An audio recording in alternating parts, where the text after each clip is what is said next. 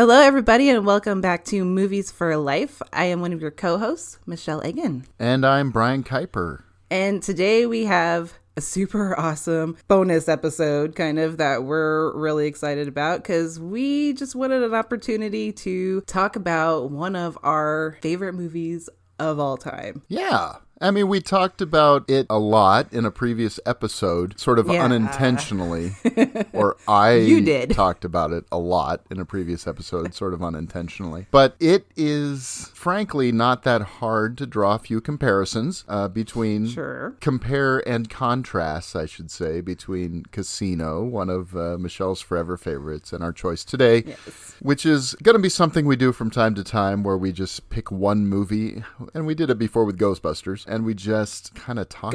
Gush, maybe. It's a big movie that could probably fit in a bunch of different categories that we pick for the show. But I mean, it's really just one where it deserves its own episode because we could go on and on and on. Yeah. So, of course, we're talking about Martin Scorsese's gangster masterpiece, Goodfellas. From 1990. Yes. Okay, what's your background with this movie? How have you approached this before? When did you see it first? Do you remember any of that? No, I don't. I don't really know what my background is with this movie, actually. There are some movies that have just kind of felt like they were always there, you know? Mm-hmm. And this is one of those where I saw it when I was pretty young. It came out, I was 5 when it came out, but I probably saw it when I was in middle school or so. Like, I was pretty young. When I was getting into that stuff, it feels like it's always been there. It feels like I've always known like every frame of this movie. And it's what helped me know who Scorsese was and get into a lot more of his movies too. So it holds a very, very special place in my heart. For me, I'm pretty sure this was my first Scorsese film. I think it was for me too, yeah. Because I remember distinctly when I first really started hearing about it was during the Oscar season in 1991 when this was nominated for Best Picture along with Godfather Part 3, interestingly enough, Dances with Wolves, which won. Boo. I know, God. I know. I tend to agree. Ghost. Oh, wow. And I can't remember what the fifth nominee was off the top of my head. It's interesting because I remember thinking, Dances with Wolves was sort of the heavy favorite at the time. But the critics were all saying, Goodfellas is a masterpiece. It's the best movie of the year. It is clearly the best movie of the year. I remember Siskel and Ebert at the time, they had this If We Pick the Winners thing that they did. I think The Crying Game might have actually been nominated that year, now that I think of it. That was the big controversial thing that year. I have no idea. But I don't remember it all, to be honest. So I should have looked that up before I started going on this little rant, but I didn't. So those of you who are currently yelling at your podcast feed at me, I apologize. But I'm sure that's exactly what they're doing. But what I found to be interesting, because I had not seen this in the theater. I had seen Dances with Wolves. I had seen Ghost, of course. I was 12 during this time, and Goodfellas was not one my parents were going to take me to. However, after it came out on video, we did rent it and we watched it all together. And I think it was a little over my head at the time. There were things that I remembered about it. I remembered the opening sequence clearly because it's like, oh my gosh, there's a guy in the trunk and they're stabbing him and they're shooting him and holy shit. I don't know if that's the word that came to mind when I was 13, but maybe. And I remembered a couple other sequences from that much later. One of them that is very strange. When I really got into gangster movies after seeing The Godfather in high school, this is one I revisited pretty soon after that and just like, whoa, this movie is incredible. Absolutely just kills. And it's amazing and it's modern. And even though it takes place in the 50s through the early 80s, it's felt very present. And the energy of the camera and all these things, and it just became instantly a favorite during that time. I was still convinced that The Godfather was a better movie. Now I'm not so sure. To be honest, right? I love The Godfather. I am not disparaging The Godfather in any sense at all. I love The Godfather. It's an amazing movie. It's a masterpiece. But I actually think I like Goodfellas more as a gangster film. Particularly as a gangster film. It feels more in the trenches. It feels more real. Whereas The Godfather is very, it's a melodrama, it's an opera, and it's an amazing one at that. But this is very much like these are real guys dealing with real gnarly shit. Yep. So this is right underneath The Godfather as the best gangster movie of all time on AFI's list or whatever. But I don't know. I would definitely put this at number one for those same reasons that you described. Like The Godfather feels like a totally different world, a different era, which it kind of is. It's a little bit, it takes place earlier, obviously. Yeah, this feels more like this is what it was really like for most of the guys. And this is what we're most familiar with, I think, when we think of gangsters now. Yeah. We don't think of like Italy in the old country, you know, we think about New York in this time period, I think. And it really captures what that was like. The Godfather is a bit of like the Kings. Yeah, they're like the major guys. He's the Godfather. He's like the head of everything. This is like the guys in the trenches. This is the soldiers, the way this is all put together, the influence that Goodfellas has, I mean, even on Scorsese's own work, is pretty clear, because I feel like Casino it kind of takes the vibe of this movie in a lot of ways and just amps it all up to 11. It's faster cut. It got even more music and going from one little bit to the next, and it's brighter, and it's almost an assault on the senses because it just happens so quickly. I loved Casino, by the way. That's why I love it. We've talked about that already. See our previous Scorsese episode. Yeah, we talked about Taxi Driver and Casino. That's right. But for me, something about Goodfellas is just right for me. It hits the sweet spot. I think that's why I personally prefer this one. It's not sort of detached and distant like some movies can be, but it's also not so just quick and for lack of a better term, the, I guess, assault on the senses that Casino is. And that's not to disparage Casino. I would say this one kind of is too, like all the different techniques that he's using. It's very like frenetic for a lot of the movie, and he's using like the long shots and freeze frames and quick cutting for certain things, especially on his last day. So it is kind of an assault on the senses, but it's in a good way. Like, I mean that we've been talking. Yeah, I mean in a good way in both movies, to be honest. Right. I mean, it's not because they're fun to watch. It's not like the longest time. This has always been like a fun to watch movie. Yeah. As we've been talking about off mic, we both had a really different experience with it this time around when we were, prepping for this, which I think is a good way to talk about this without saying the same things that have been said about Goodfellas over and over and over again throughout the years, because like, what are we going to say that no one hasn't said before? Probably not much. Yeah, probably not much. But I think, when we see it, it's interesting that we both watched it with this lens without talking about it ahead of time either. Yeah. Because you watched it the day before me, and I texted you in the morning and said, hey, I'm seeing it this way. And you're kind of like, yeah, I kind of did too. Yeah. That was an interesting thing because we saw much more the dark undertones of the film this time than we had in the past. Because there's so much of this movie that is, the surface is so much fun.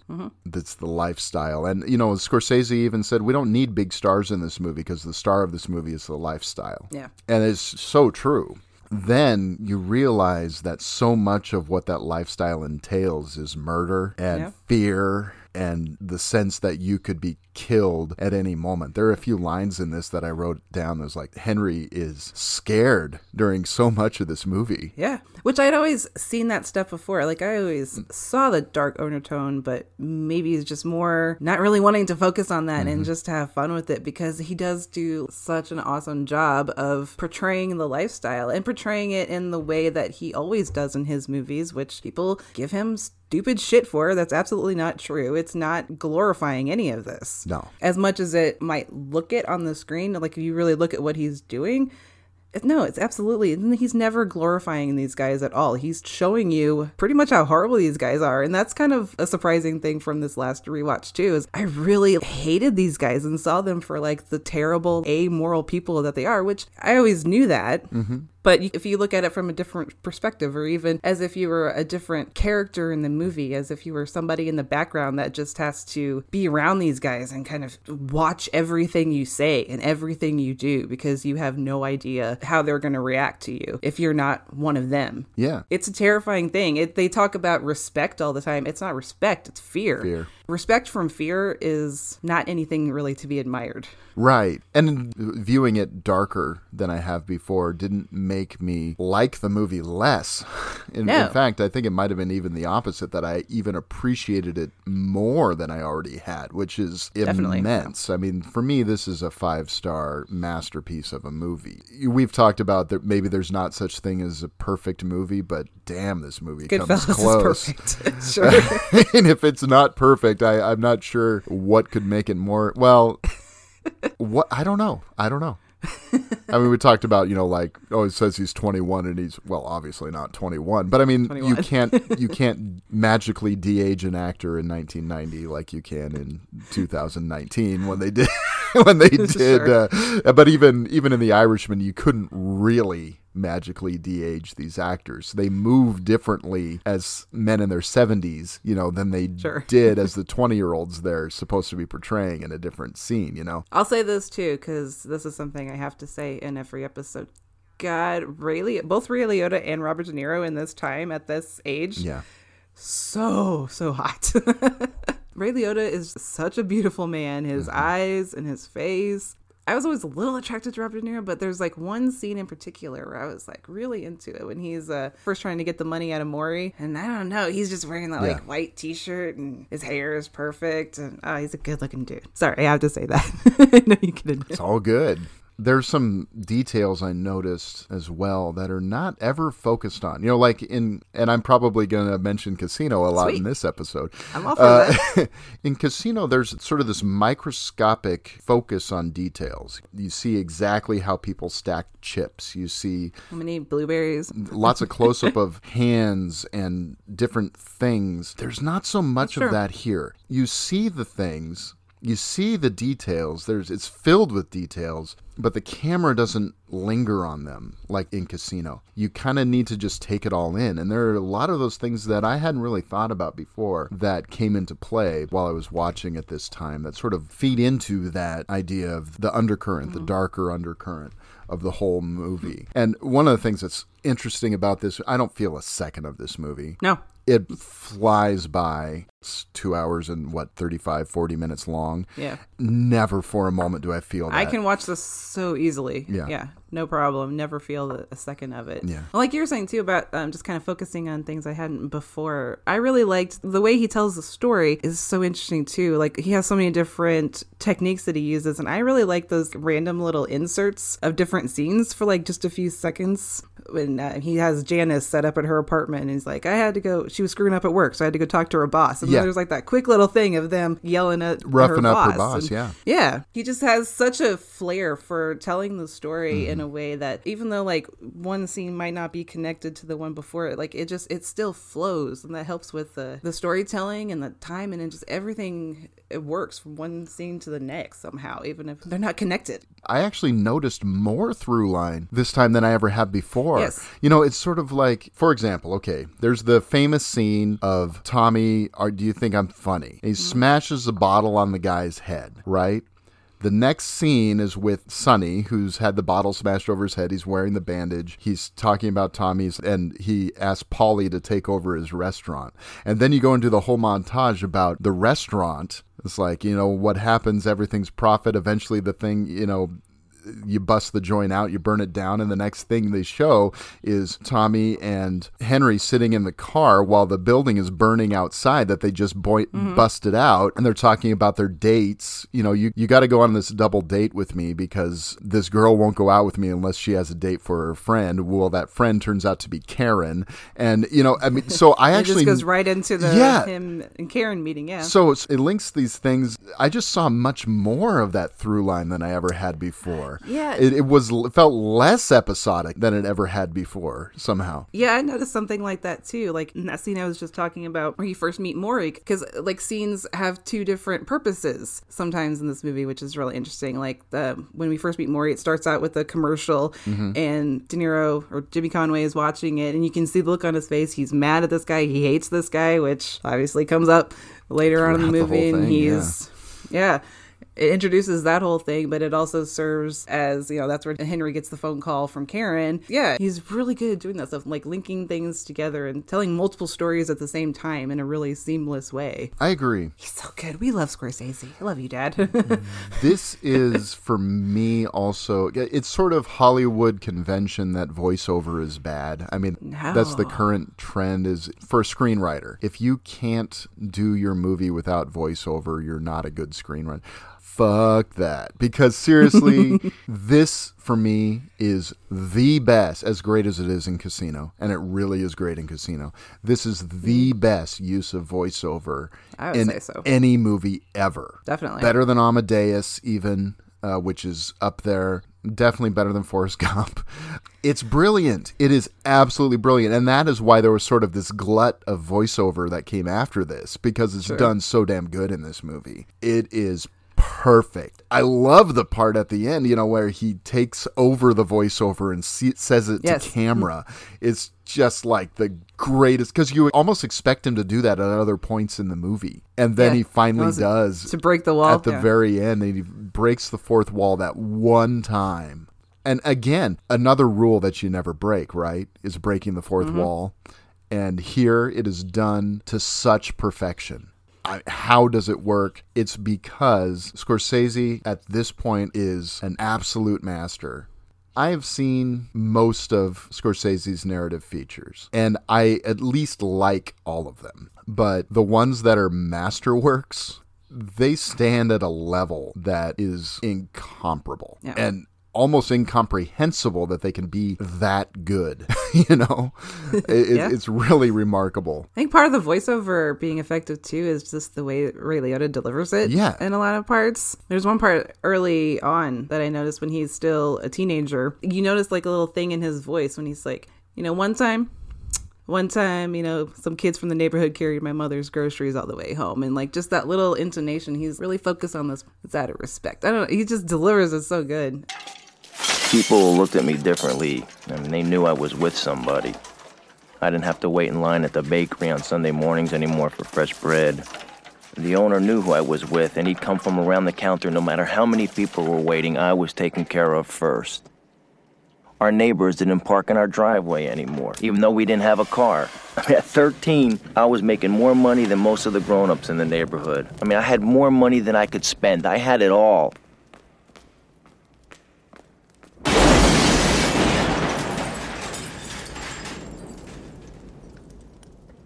One day, some of the kids from the neighborhood carried my mother's groceries all the way home.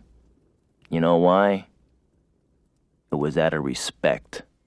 Or like on his last day, when he's talking about all the food and everything. Okay, when the main feeling that I get from Goodfellas when I watch it now? What's that? I'm hungry.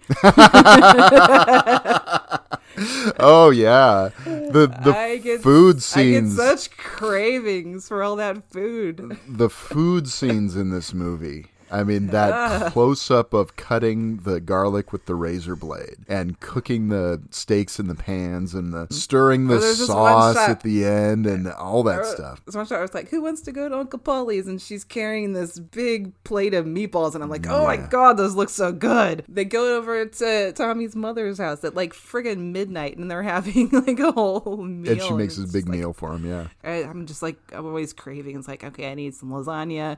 I need some bread.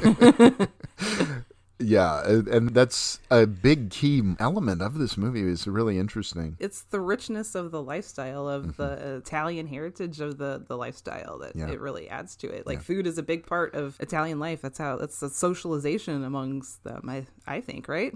Yeah, oh yeah, absolutely. Bonding happens over meals so often. And that's what I mean, yeah. There's really something about that. One of these days, I'd really love to cover the movie Babette's Feast, because that's a movie all about bonding and sort of warming to people over food.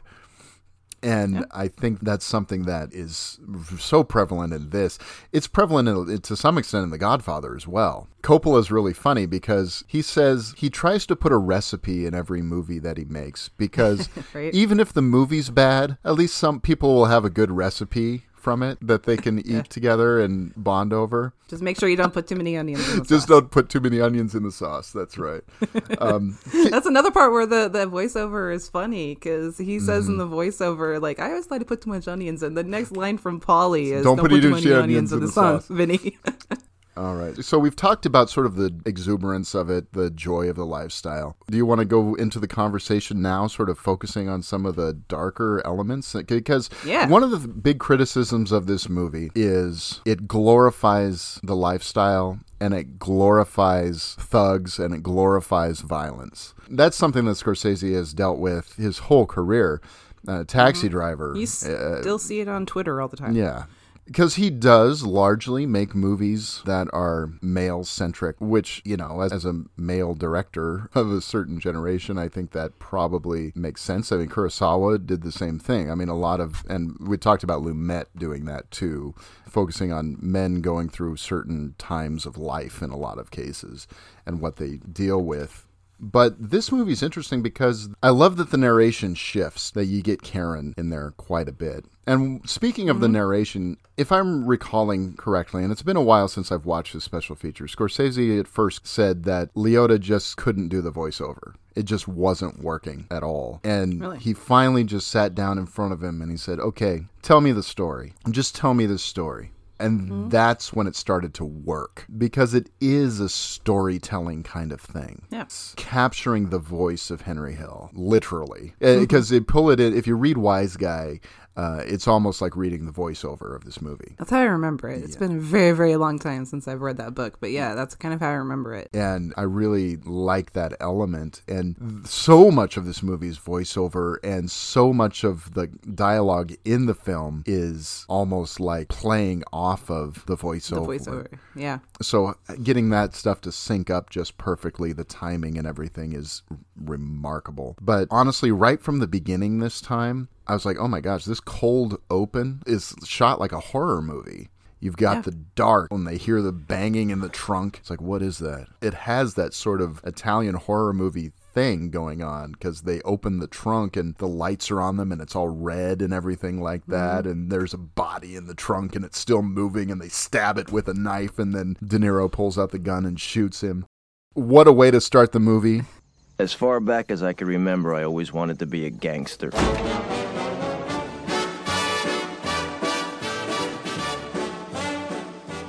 That line coming after what you've just seen is kind of terrifying. It is. It's kind of the point of the movie, I think, too. Because it's showing, I don't know how to say it, like it's showing how horrible it is and showing the appeal of the lifestyle at the same time. And you said something about Karen before I watched this again, about how she was probably the most important character in the movie, almost. In a way, because when you're watching the movie, you feel her arc, and that's kind of how you're watching the movie and how you're watching this lifestyle, because she is at first really attracted to it. She's like, oh, this is amazing, look at all this stuff he can do. He can get us into the Copa and get us a front row, and Bobby Vinton's gonna send us champagne, and then as the movie goes on, she's slowly realizing like what she's in. And it's negatively affecting her. Everything around her is affecting the way that she is as a person, because she's completely different at the end of the movie than when we first meet her. She fights against it for a while, but then by the time Henry comes out of jail, she's just waiting by the car for him. And it's like, I am in it. She's so unsure at first at the hostess party. She's completely like, I don't want to live like this. And she says it in the very next scene. She's like, I don't know if I could live like that. I don't know if I could do this. I know. But she does. By the end, she's completely in it. She's an accomplice, yeah. Yeah, she's totally an accomplice. And I was really focusing kind of on her this time. It's kind of sad to watch that character do that, because when we first meet her, she's fucking awesome. I love that sequence. I love her. That part where Henry kind of gets smitten by her, frankly.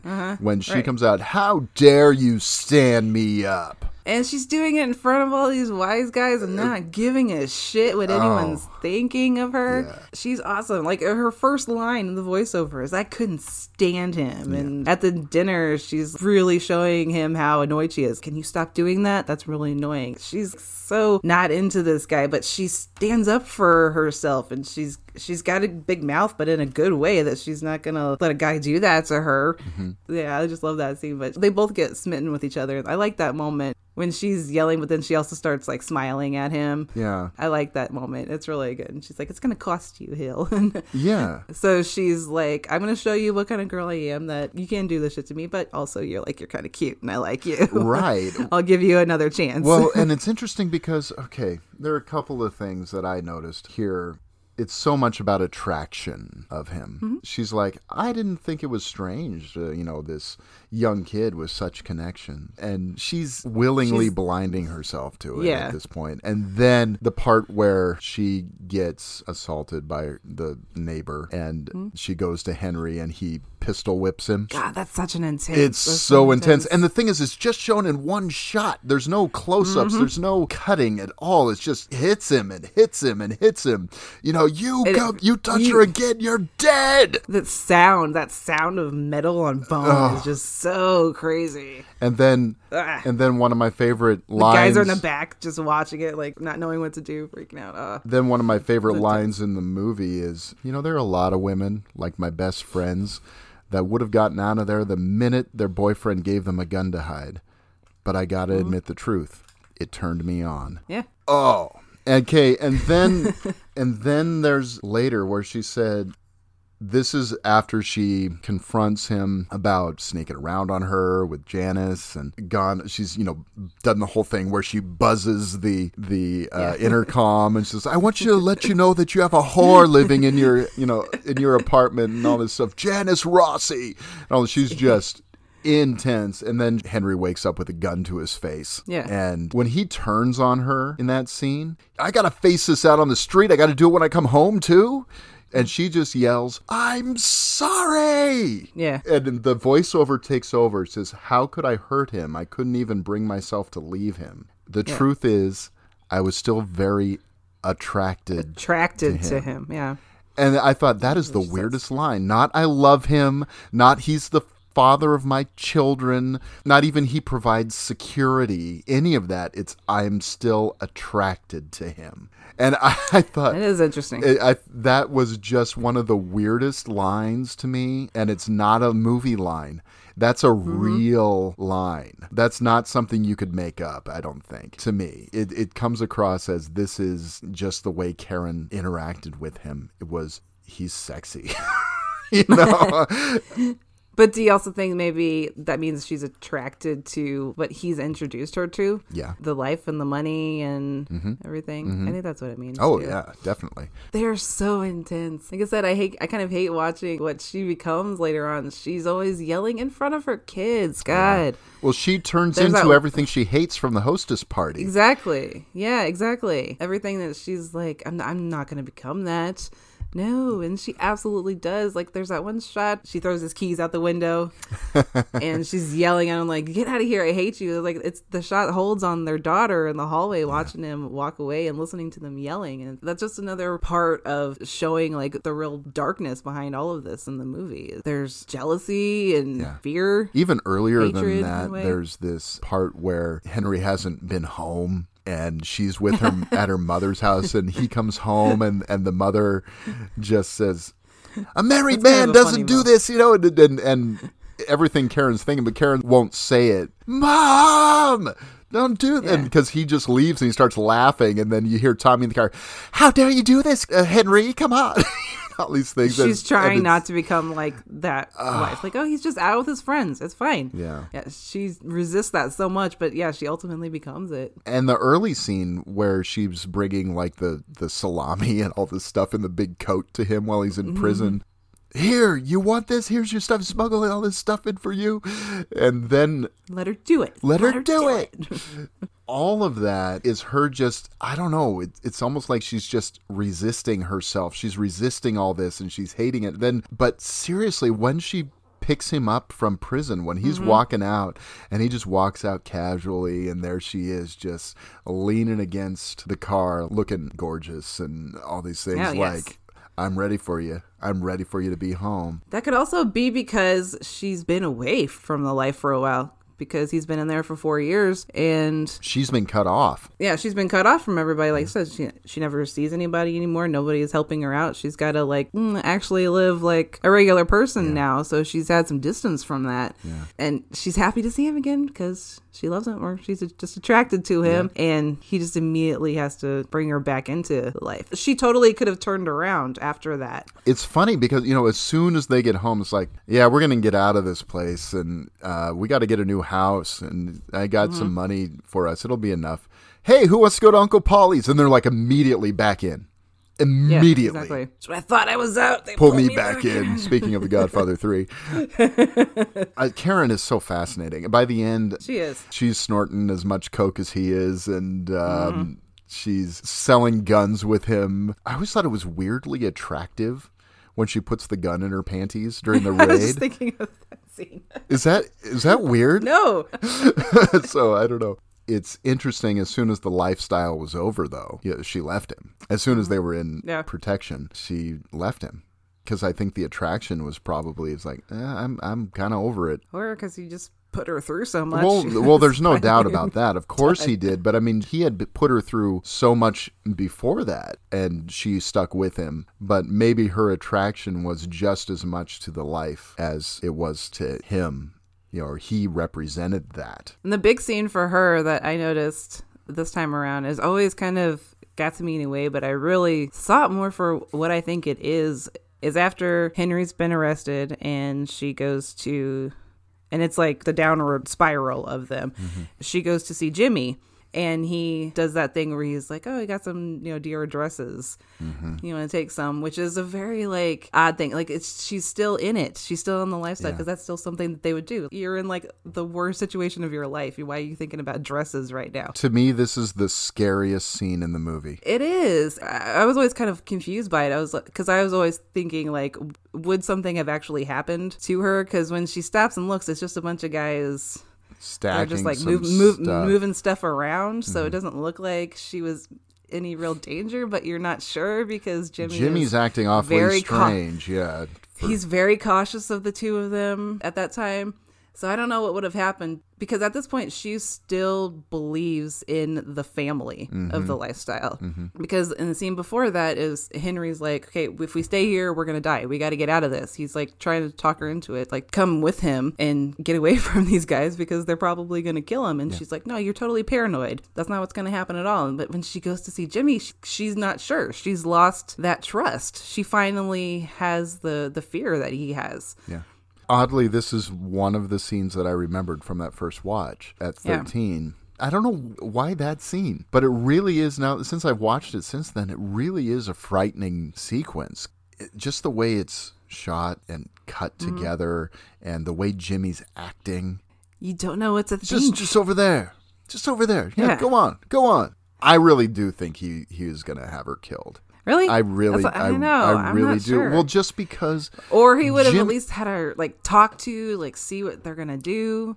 For me, with Jimmy, this viewing, I found Jimmy scarier than Tommy because Jimmy, you never quite know what he's thinking. You never know when he's going to turn on someone because he's been spending all the movie playing cards with people like Carbone and these other people that end up in garbage trucks and in meat trucks and dead after Lufthansa because he doesn't want to share the money from that. What they stole. Because for years I always thought he's having all of these people are being killed because they're spending too much money. They're going to tip off the cops to him. And then I realized, the voiceover, Liotta even says, no, it's just because he wants all the money for himself. Yeah. That's the only reason he has killed every single one of these people that he was ostensibly friends with. There's a line earlier in the movie where it says, with sort of like the old rules, it was people would get killed because they broke the rules, because they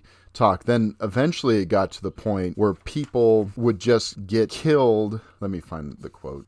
Okay, murder became normal. Hits became a habit. People would get killed for no reason. It became a sport. That comes right at sort of the height of the whole lifestyle porn, quote unquote, of the movie. Right. It's where all this fun stuff is going on. And then he talks about, hits just became a habit. We just started killing other people all the time. From the outside, it seems like that there's a lot of talk about loyalty. Yeah. Never rat out your friends. Mm-hmm. Always keep your mouth shut. There's loyalty in those scenes. Like you're talking about Jimmy, it's hard sometimes to watch those scenes where he's like best friends with Henry and Tommy when he's ready to kill them like that. At any moment. That's why I think that scene with Jimmy and Karen hit so much harder this time, because she saw the loyalty that she felt from the family, because she talked about before about how like we always did stuff together. We were always together. It was like we were another family. She saw that was pretty much bullshit. Yeah. She finally saw it at that scene.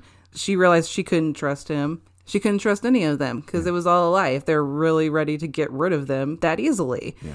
And loyalty doesn't actually mean shit to these guys if it's going to affect them in a negative way. That's right. It's very selfish. As soon as it affects me going the possibility that I could get caught, or if it affects, my cut, then you're dead. Yeah. And that's sort of what I think is the biggest argument against the idea that this movie glorifies the lifestyle. Because all the way through the movie, even the famous scene, the "Do you think I'm funny" scene, is terrifying. I mean, for goodness sake, Tommy pulls out a gun and points it directly at Henry, and like he's laughing and joking. He's got a fucking gun in his face. His finger is on the trigger of the damn thing. Mm-hmm. And after that, you see Henry's got his hands like crossed in front of his chest, like he's just terrified, even though he's laughing. And he holds his hand up to his eye. I love that weird shot. way. He keeps doing that. He's laughing wildly, and he's got his hand up to his eye, and all these things like he's self-protecting. Like a little part of him actually believes that Tommy would have done it. And he cannot let him show. Well, supposedly that was based on a real incident that Joe Pesci experienced. And it's like, and it perfectly encapsulates Tommy's character. Even though it's not something that the real Tommy actually did. For this movie, this is exactly who Tommy is. You never know with Tommy. When he's really scary, though, which makes sense with what comes right after it, is after he's shot Spider in the foot. Yeah. The next night when they're gambling and Spider comes up, and after he tells him to go fuck himself, all the guys are laughing at that. He is just sitting there, stone-faced. Yes. It's terrifying in his face because you know exactly what's coming, because that's what Joe Pesci is so good at. But that always gets to me, just the look on his face. They're like, you gonna deal with that, Tommy? You gonna let him get away with that? But for me, I see that as Jimmy's character throughout the whole movie. Mm-hmm. Tommy is that in one scene. Jimmy is that all the way through. He's hiding. He's hiding something all the time. They say at the beginning, hits never bothered Jimmy. Yeah. He had no problem killing people from the time he was a young teenager. It was just business. Yeah. Yeah. And he enjoyed stealing. Mm-hmm. He's the kind of guy that rooted for the bad guys in the movies. Exactly. Very much has to do with this movie. You want to root for the bad guys almost, because they're kind of awesome to watch, and they're charming, and they're having fun, and they're out drinking all the time. They socialize all the time. I don't know how they do that. Watching this, I'd be like, can you just have some time alone? My God. Yeah, it's but then, part of their culture, though. It's part of their. I mean, mob culture, not Italian culture, just mob culture. They always have to have this appearance. I mean, Friday night is for the wives. Saturday was for the girlfriends. I mean, they're always out. It was the other way around. Okay. Saturday was for the wives. Friday nights, the Copo is for the girlfriends. Okay. I had that backwards. And that scene is so, you just see how racist Tommy is. Talking about Sammy Davis Jr. and all this stuff. And it's like, and I don't want to be kissing Nat King Cole here, and all those sorts of things. All of it's there. It's always been there. Mm-hmm. And I think Scorsese is saying, we're not glorifying these guys. These are terrible people. These are awful people, but somehow presenting it in such an incredibly entertaining movie. Mm-hmm. It's brilliant. It's a master stroke. I was just kind of thinking about this too, as if I was in the role of Maury or Spider or something, I would absolutely be one of those people. I would try to be cool, but I would probably end up saying the wrong thing. Like, you can say the tiniest little wrong thing and be killed, like with Spider. Like, the other guys can tell Tommy to go fuck himself, but Spider can't. And it's such a line that they walk.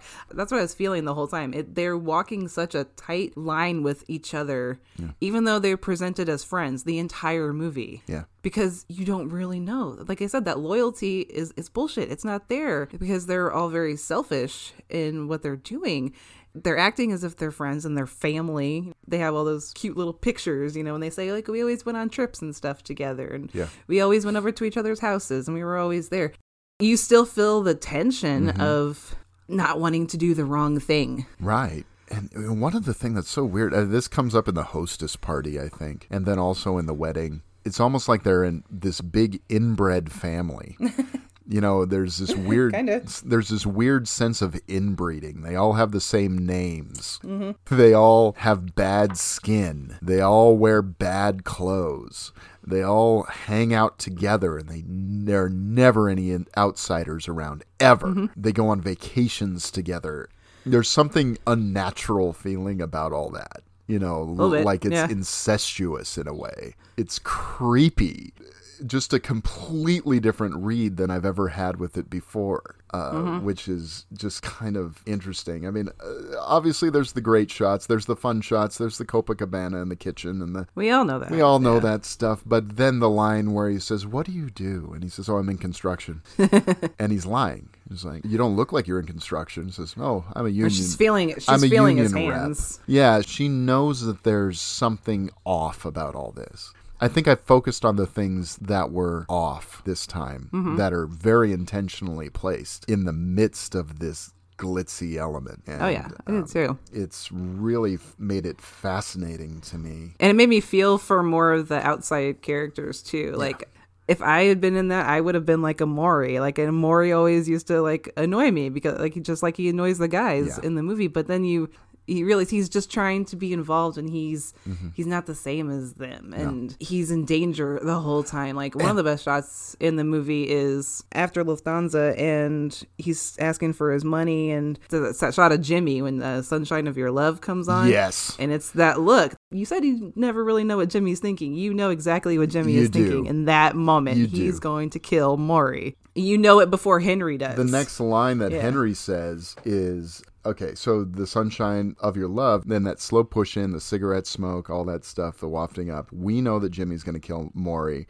In the very next scene, he says something to Henry in the car, and then the voiceover comes on. That's when I knew that Jimmy was going to kill Maury. Yeah, Jimmy asks, like, do you think Maury tells his wife everything? And there's another freeze frame when he says that, like, that's when I knew that he was going to kill Maury. Like, those freeze frames happen at really interesting points in the movie, like really important points. They do. I mean, the first one is, well, the guy's head in the oven. Well, it's before that. It's when he's beaten by his father. Says, oh, that's right. Yeah. He says, the way I figure it, everyone needs to take a beating sometimes. Yeah, I forgot about that one. Yeah. So I think, though, technically it does freeze frame on his face for a moment right after it says, as far back as I remember, I wanted to be a gangster. But as far as I could tell, everyone needs to take a beating sometimes is the first. And then the head in the oven. After that, my mother had to go down to the post office to complain because we weren't getting any mail. All of the sort of benefits are linked to this horrible stuff. Yeah. Because the freeze frame where he's in front of the exploding cars, and how they got that shot without that kid getting hurt, I have no idea. But it's so pretty amazing. That lucky kid gets like one of the best shots. He gets one of the best shots in the movie, and it's freeze frame. And that's the scene where he says, one time, the kids in the neighborhood carried my mother's groceries home from the store. You know why? It was out of respect. It's not respect. It's not respect. It's fear. It's never respect. It's fear. Yeah. Well, after that, you have the whole thing where they're hanging out and they're playing cards, and Maury's kind of being funny. And I love that the voiceover is sort of not telling the story after the fact. It's telling the story in the moment a little bit, often. Yeah. Because Jimmy says, all relieved. He's relieved that he's not going to kill Maury. Yeah, Jimmy says, forget about tonight. And he says, I don't think Maury knew how close he came to getting whacked that night. And then in the very next moment, Maury's whacked that night. And that's another thing with Jimmy, where the characters in the movie itself can't always read him. Is Jimmy just saying that because he senses that Henry is nervous and kind of tense about it all, and just to get him to chill out a little bit? Because he clearly still had every intention of killing Maury. Oh, sure. Yeah. They get in the Carbone Kent. They got to wait for the car to warm up and all that other stuff. And Tommy, stabs him with an ice pick through the neck or something like that. And then they just get out of the car and stuff. It's all very matter of fact. It's clinical. They're so clinical about the murders so often in this I always movie. wondered if it was because he got Henry involved as much as he needed him to. Like, he got Maury there because Henry is the closest to Maury. That was one thing that I kind of actually liked about Henry's character this time, was how protective he was of Maury. Yeah. He's time. like, dude, you gotta stop. You can't just be going after. You're gonna get your money. You just gotta wait. Just be cool. You're gonna get killed if you don't shut up. Is basically what he's saying. Yeah. And the whole time you wonder where that comes from. You just wonder if it's because he feels sorry for the guy because, obviously seems like he's trying really hard, but he's just not one of them. Yeah, he's just not. And, that whole sequence after that where you just see the results of Jimmy's rampage. First of all, beautifully, that piano sequence from Layla. That Carbone in the meat truck. Yeah, when you see in slow motion, like the bodies falling out of the garbage truck, and it's sort of weirdly beautiful. And it's like, and da, da, da, da, yeah. yeah. And, the shots in that, Michael Ballhaus, who was the DP on this movie, that moving camera is just beautiful, and just the most fluid camera movements possible, I think. He is the perfect DP for this movie. No one else could shoot this movie because essentially, as far back as I can remember, I always wanted to be a gangster, sets the camera in motion and it hardly stands still for a moment until he's arrested at the end of the movie. It's just moving almost constantly, except for in a couple of shots where it's like 2 shots where they're doing improvisations. But otherwise, either the camera's always moving or someone in the frame is moving. There's just motion all the time. And it's so effective. And when the camera holds still, it actually brings more attention to it, to a moment. Exactly. But this whole sequence where, it starts out with sort of the kids approaching the car, the pink Cadillac, and then it just the music starts and the camera pulls up and you see the one, I can't remember his name, Johnny Roastbeef. Yeah, Johnny Roastbeef. And the woman he's just married dead inside their pink Cadillac. I always like the little touch of it. Still had the dealer. It has still the dealer on the sticker, car. and there's blood all over it. Yeah. And then by the time they found Carbone in the meat truck, they had to let him thaw out for 2 days so they could do the autopsy. Yeah. And when they kill Stax, Samuel L. Jackson, looking very young. Oh, so young. Yeah. So skinny. He's really skinny, no doubt. And they have, again, all these details because he mentions, he used to come around and play guitar, and they show him there with his guitars against the wall, and he got stoned and left the truck out, and so that's why he's dead. Then the other people are dead. Are they dead because they stupidly spent money they shouldn't have, or are they dead? Well, it's because Jimmy wanted the money for himself, is really why. Maybe Stax, it started with Stax. Yeah. Like, he did something stupid, so in their way, that's why he had to die. And then he was just like, well, now I can justify maybe getting rid of the rest of them, too. And one of the things about these guys, they so often, the people involved with the gangs and stuff and connected with them, so often blame black people for things. It's he says that 2 guys just stole his truck. 2 guys just stole my truck, and it's really Henry and Tommy. Yeah. Or when he's talking to Karen about people who really goes to jail. Yeah, exactly. No one goes to jail unless they want to, and they pin it on certain folks. Yes. It just shows what horrible people these guys are. Yeah, exactly. And it's fascinating. Just sort of none of this makes us subtly done. Hate the movie. No, it's not condoning. At all, it's not condoning them. It's trying to show you the reality of it. Yeah, this doesn't make me hate the movie or anything anymore. It actually makes me appreciate it more because you always hear the backlash about it glorifying these guys when it's really not. It's clearly showing what terrible people these guys are all the time. How inconsiderate they are to the people that they say that they're protecting. Like at the beginning when he's a teenager. And he's talking about what Paulie actually does. He's like, we're there to give protection to the people that can't go to the cops. When really they treat those people like shit. Yeah. Throughout the movie, they're always shaking them down or fuck you, pay me. Any problems, he goes to Paulie. Trouble with the bill, he can go to Paulie. Trouble with the cops, deliveries, Tommy, he can call Paulie. But now the guy's got to come up with Paulie's money every week, no matter what.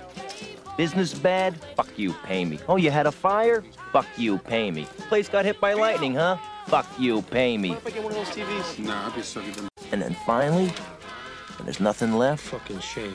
when you can't borrow another buck from the bank or buy another case of booze, you bust the joint out. You light a match. Reaching anything? You look like you're decorating a Christmas tree, you fucking prick. You don't know what you're doing. Fuck you, pay me. Yeah. That's what it came down to. You know, they must really feed guys to the lions down there. You know, that also. Or they're just inconsiderate. When he's talking about how like these guys can do whatever they want and no one cared, like that means you're a fucking asshole. Mm-hmm. Like you're so inconsiderate of these people that you say you're protecting when really you just see them as the little people. And you're looking down at them because they're living an honest life. And that's wrong to them when really they're clearly doing the wrong thing. They're the wrong ones. And all they're doing is looking out for themselves in all of it. Sure, it gets them more money. A really telling line in the voiceover is at the end of that scene with the Layla piano ending, all the bodies and stuff. He comes on and says, Jimmy was cutting every link between him and the robbery, but it had nothing to do with me. Mm-hmm.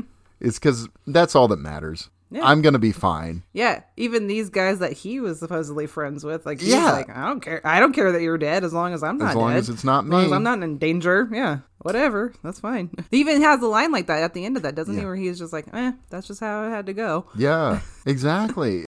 I guess that's Jimmy in my book, is just this terrifying, quiet presence. Whereas Tommy is kind of the opposite of that. He's terrifying temper. You know, he could lose his temper at any moment. Loud, very loud presence.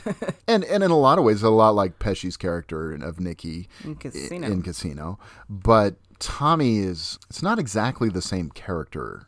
To me, Tommy is. I know Henry Hill commented that Tommy was the scariest person he ever met in his life. Believe it. If he was like this, I totally believe that. And he says, okay, Joe Pesci didn't look anything like Tommy, sure, but he plays the character a lot like. I mean, if anything, Tommy was scarier, but he does justice to how frightening this person was. It's funny because I actually noticed Tommy a lot less this time around. I think I focused more on the other character, weirdly enough. I did too. But even though Tommy so often gets sort of the focus of the movie, and rightly so, because I mean, obviously, this was the big Oscar that this movie won, was Best Supporting Actor for Joe Pesci, and I think it's deserved. Did Thelma Schoonmaker?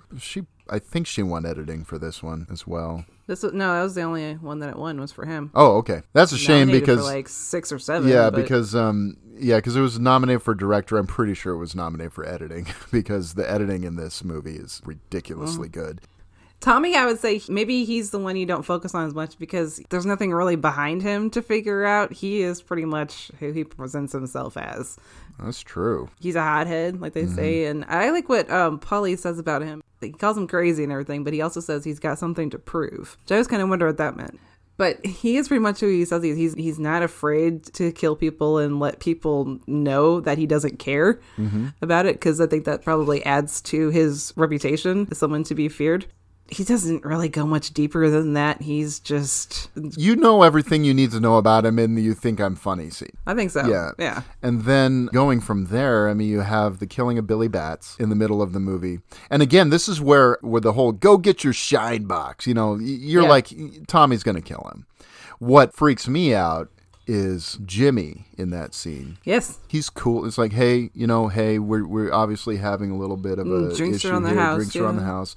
Then as soon as Tommy comes back in, he grabs Billy just like him and just starts kicking the shit out of him. It's just like turns on a dime, and it's so terrifying. Jimmy knows exactly what Tommy's going to do, and he's with him the whole time. Henry's taken by surprise. Yeah, I think he knows that Tommy was going to kill him, but they're they're both into it. Jimmy is almost as into it as Tommy is beating the shit out of Batts. Yeah. That one shot of his face, like, he's kicking him. And the thing is, you wonder if, since Tommy gets killed, why doesn't Jimmy for that? They're saying it was real greaseball shit. Maybe because he's not Italian. But you'd think that would make him more vulnerable than Tommy. Right. I don't know. It's very strange. Maybe Jimmy just made him more money. Possibly, like, Tommy's already caused him too much shit, obviously, because he's a hothead. It was for Batts, and it was for a lot of other things. Yeah. So I think Jimmy was a little bit more, he kept himself in check on that side of him, and he was a good earner, like they said. Yeah. So maybe that's why they kept him around. Another kind of horror movie scene, too, is when they go to dig up his body. Yeah. I love the way they shot it. It's like the red from the car, and then like the smoke. Another funny scene, but funny on top of the horrifying. Well, Henry's out there, puking. He can't handle it, and the other guys are making jokes. Yeah. Hey, here's a leg. Here's a wing, Yeah. And it's not bothering Henry at all, too. He's just like, oh, that's so bad. Like the smell. Yeah. Not just that they've killed somebody and they're digging him back up 6 months later. Yeah. Tommy's murder, it comes at this moment where the voiceover is oblivious to what's going to happen. Because he says, we used to call each other good fellas. That's where the title, he's a good fella. He's one of us. And now Tommy was going to be part of the club. Having a maid guy in our crew was like we were all getting made and all these things. And we couldn't be because we had Irish blood and these sorts of things. Then Tommy is taken into the room by the old school gangsters and it's empty. And he starts saying, oh, no! And he gets shot in the face. That's really... A couple days ago on Twitter, there was the meme going around, the I'm dead and I know it. the best I'm dead and I know it scene. Right. I gotta say, for me, it's probably that one. That half a second when he's like, oh, fuck. It is just one of those moments. It's really something. And the guy says, well... That's that. Yeah. And the phone call with Jimmy, they're like, oh, there's nothing we could do about it. Sorry. I mean, he's just yeah, he's gone. He's gone. That's it. That's it. No big deal. Another great thing. I really like that scene where he finds out about Tommy's murder and the way that it holds. There's no music and the voiceover keeps intercutting, but it just lets it play out. Yeah. Their reaction to it. I love that shot. That's the one time you see Jimmy show real emotion. Yeah. It's ironic that they say, well, that's that in that movie. And then what's Joe Pesci's famous line now from The Irishman? It is what it is. That's why I was at the end of Casino, too. Yeah. So it's really interesting that it's sort of the other side of it, Joe Pesci is the one that gets taken out in the first in those two movies, and then he's the one who's standing over the body in The Irishman. I think that is kind of brilliant. I gotta watch The Irishman. I gotta watch it again. It's really something. I would actually like to watch sort of the quad, the tetralogy. Mean Streets, Goodfellas, Casino, Irishman. Yeah, just watch them close together. Watch them consecutive days or something. I don't know if I could watch them all in one day. That'd be a lot. Probably not. But watching them in that way, I think would be really interesting. And to see a filmmaker at various stages of his career and life. 4 very different stages. Yeah. It's interesting. Casino was only a few years after this, but Casino feels a million miles away as far as his career went from this. Because after Goodfellas, I mean, it was like Scorsese's back. I mean, after Last Temptation of Christ, it was like his career is over. He's done, And for him to come back with Goodfellas and have it be really the biggest hit of his career up to that point. Would you say that Goodfellas is probably the highlight of his whole career? I think it's the key film. I think so. It's hard to say because, a few filmmakers make multiple masterpieces. He has. And he has. I would say Goodfellas is probably at the top of all of them, though. It's the most well-known. Yeah. I agree. It's the easiest to love. Mm-hmm. Taxi Driver, maybe not so much by most people. Taxi Driver is a masterpiece, but it's an early masterpiece. It's a masterpiece of a young man. It's something so different than anything else. Mm-hmm. And this is, I think, probably the second real masterpiece. Well, Raging Bull. I'm sorry. Raging Bull is a masterpiece, too. And then this one, I think, is the third. And I think this is probably the pinnacle, and which is really saying something. Yeah, I think I agree with it. Even though, okay, and I said this more or less before, even though I put Taxi Driver as my forever favorite, this is probably the one I enjoy more.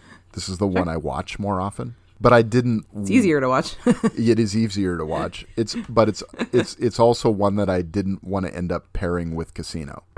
Right. For a couple reasons. I mean, obviously there's enough similarity. I mean, they're different enough, of course. They're quite different in a lot of ways, but I think it's horribly easy to draw comparisons between the two, you know? Right.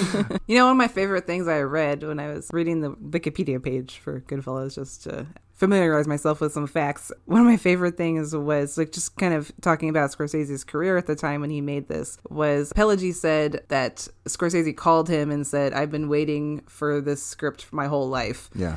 And Pelagi said back to him, "I've been waiting for this phone call my whole life." You know? Yeah, it's the perfect marriage of material. Yeah, exactly. And like they both knew it was director. the perfect time for them to get together and make this because they had something really special together and they could create something really special together. And fuck yeah, they did. Yeah. And it came at the perfect time in his career for this to happen. It really is. And the thing is, he was at probably his, well, maybe, I don't know if it was his lowest point, but I mean, the most challenging point in his career had been with the release of The Last Temptation of Christ. I mean, he was getting, which is bizarre to me, but he was getting death threats and he was getting all sorts of people protesting him and all these horrible things said and done against him. And for him to then come out and make a film, I mean, some would say he's just returning to what he does. Well, right. What he had done in the gangster really genre had really Yeah. only been Mean Streets up to that point. And Mean Streets is totally different. Mean Streets is so different. I mean, it's completely different. It's not a focus on the lifestyle at all. It's a character study. It's a personal film. This doesn't feel like a personal film in the sense of I relate to this. This is like he watched this out his window growing up. Yeah. So there's a certain amount of his own personal flair and flavor in it, but he wasn't an insider. He didn't know these guys exactly as intimately as Henry Hill, or it doesn't seem to be the case as far as I know. But he recognized it. He recognized this world out there, and I think he recognized, like we were talking about the food and stuff. He's like, yeah, that he gets. I mean, that world. I mean, obviously, Right. it's no mistake that his mother is playing Tommy's mom. You know, Catherine Scorsese, we love you. Catherine Scorsese adds such energy to any movie she's She does. I love her. and even she's in a shot at the hostess party too. Yes. And That's she's my just favorite sort of introduction in to her. there, and it's just sort of He's got a nice girl. He's settling down now. Pretty soon they're going to have a family. yeah. I love that. All of these things, and she's just playing herself. I mean, she's very much playing herself. And if you watch the short film Italian American, you see that she's playing herself. Totally. Which I is love a that. movie about that documentary he made about his parents. I really enjoy that movie. I did too. I was like, yep, that's exactly how she is. And I love seeing that. Yeah. That scene where they come to her house in the middle of the night is just so perfect too. It's one of my favorite. It's one of my favorite scenes. Yeah. Because they are so different with her, obviously, than they are with anybody else. And it's kind of sweet in a way. Yeah. I love what Tommy says. And she's ragging on him again about getting a girl. And he's like, I have a different girl every I get a girl every night. And then the next day I'm free. I want to be with you. And like gives her a kiss on the cheek. It's kind of a cute little moment. I like that. The whole thing. And her painting. The whole thing about the painting. I love it. One dog's facing one way. The other dog. She's like, one's facing east, one facing west. Whatever. You know, it's just, hey, it looks like someone we know. Which, to me, I look at that and go, not really. Not really, no. They're seeing stuff that's not there because, I Yeah. mean, they're in this state, they're in this psychology of it. And honestly, that moment reminds me of a moment in Hitchcock, in Strangers on a Train, where Bruno's mother has painted a portrait and Bruno sees it as his father. And she goes, really? I thought I was painting St. Francis. I don't remember that It part, just yeah. reminded me of that. You know, it's sort of this funny scene, but it kind of gets into the psychology, just a touch of what the characters are dealing with as well, which I thought was interesting. But then again, like, there's that fun, quirky little scene with his mom, and it goes right back into showing you the horror because it pans out to the car. You can hear him in the trunk. Yeah. He's still alive. Yeah. Like I said, I noticed a lot more of that stuff before where it's showing the lifestyle. You can see why people would be attracted to it. You can see why we're attracted to watching the movie, but there's always that undertone. He never forgets that there's this dark undertone to everything, and that this is a very dangerous lifestyle with very bad people in it. It's never not that. Yeah, exactly. And I think that maybe is a good way to talk about the main character that we haven't really talked about, and that's Henry himself. Oh, Henry. Yeah. What about him? We've talked about Jimmy. We've talked about Karen. We've talked about Tommy. Of course, Paulie, I think, sort of interweaves through all of this. He touches everyone, but I think he touches Henry the most as far as he comes in contact in the movie. Paulie treats him as kind of like the son he never had, the one he's the most proud of, the one he wants to see actually become something and not screw it up like he feels that Tommy and Jimmy do. Yeah, I think so too. There is a very fatherly element to that. Especially that scene after when he tells him not to get into drugs. Yeah. Yeah. That scene in particular. There are a couple of scenes like that because after the gun in the face sequence, Henry goes and lives with Janice. Oh. Yeah. And then they say, hey, you got to go back. You got to keep up appearances. That's very like old school Italian stuff. Very old school. And I thought that was interesting. It's like, I didn't really like him in that because he's like, I know just how to talk to her. I know just what to say to her. I It's know. like, don't fucking patronize her, you asshole. But at the same time, he's right because Karen has sort of, she's drunk the Kool-Aid. I think she sees Paulie as a little bit of a father figure too. I think so. Because you see her father, and her father is kind of weak, you know? He hasn't been able to digest a decent meal in 6 weeks. Damn it, you beat me to it. One of my favorite lines. One of my favorite lines. I love that. Because you always walk all over it. Whereas Paulie, he's, I guess, the Gary Cooper type in this movie. He's the strong, silent type. Yeah. He's the godfather in the sense more like Tony Soprano. You know, this movie's influence on The Sopranos is gigantic. I still have not watched The Sopranos. Yeah. Sorry. Well, what's funny about this movie is you see several main characters of The Sopranos are little, even just like characters that you don't even see for more than a couple seconds are like main characters on The Sopranos. Like there's this guy who is going through the coats when they bring in the mink coats and stuff. So what am I going to do with mink coats? It's like, there's this guy who's like, it's Big Pussy from The Sopranos, who's a major character in The Sopranos in the first 2 seasons. And then you have Paulie from The Sopranos, who's one of the guys at the cab stand at the beginning. Then you have, of course, Michael Imperioli plays Spider, and he plays Christopher on The Sopranos. Oh, right. So there are a few like that, and some of it's really small bit things, and some things are a little tiny bit bigger. But Lorraine Bracco is Bracco, absolutely, yeah, she plays Tony's psychiatrist, and that's the biggest connection between the two. But I've always meant to watch that. I have seen the first episode like 3 times, but I've never like gotten past that for some reason. I don't know why. I got to get into it eventually. Another character I noticed for the first time was that Jimmy's parole officer is Tobin Bell. Seriously? Yeah. Jigsaw himself. He's in the movie for approximately 2 seconds. But I was like, was that Tobin Bell? And then there he was. He is in the closing credits. He was the parole officer. Well, now I got to go back and watch that. Oh, darn. You got to watch this movie again, right? Oh, darn. I have to watch this movie again. In the scene where he's talking about getting him involved in the drug business and he gets called over. That's the one. That's that's Tobin Bell. Okay, yeah. I have to go watch that again. Yeah. One thing I noticed too, this is going back to Jimmy just a little bit. This was a detail that I noticed that just sparked something in my mind. I don't know what it means exactly, but okay, Jimmy has a tattoo on his forearm, which looks like a military tattoo. It does. And I'm not sure if it's a military tattoo or a prison tattoo, but I have a feeling it's a military tattoo, which makes me wonder if he's a World War II veteran or Korean War veteran and come back to this lifestyle. And I don't know why that struck me, but it was an interesting detail that you only see it that one time. Yeah, you see it in that sequence you were talking about. You also see it when he was arrested. But in the scene where he roughs up Maury, and then at the scene at the end when he's arrested, because he's never wearing short sleeves at any other point in the movie. Yeah, he's always wearing a suit. But I don't know exactly what it means, if it means anything or if it's just something that struck me oddly, but it's one of those interesting little tidbits. I mean, maybe that's why killing doesn't bother him. Possibly. been desensitized to it. Maybe he was a war hero, and here he's just a soldier in a different sense. And that's what this movie is. This is a movie of soldiers. And I think this is the first movie to really show the mob soldiers in this respect. There's no ascent to like there were in the 30s movies.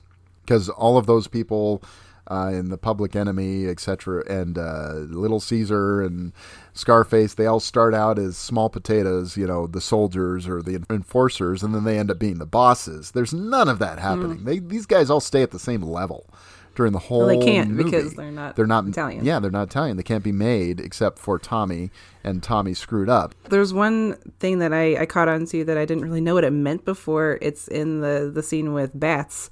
After they've had their argument and Tommy's like yelling and leaving, he says something about how you bought your fucking button. Oh. And I always wondered what that meant. And I learned now that being a button man or getting your button means that you're a made guy. I never learned that little detail before. So I thought that was interesting. Like if he's saying you bought your button, he's seeing him as someone who became a made guy, maybe not as honorably. I see.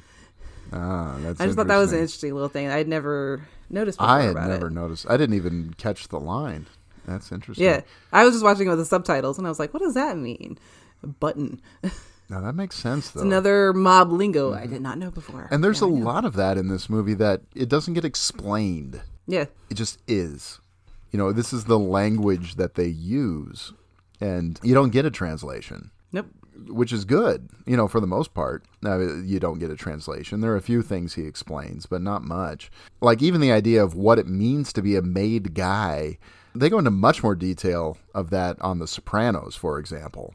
That it's not all that great. One character gets made and he just adds to his stress because now he's got to earn all this so much money and he's got to kick it up to the next guy up on the totem pole as you go. It's just stressful and it practically ruins his life almost and leads him almost to becoming a Henry Hill kind of character. It's really interesting.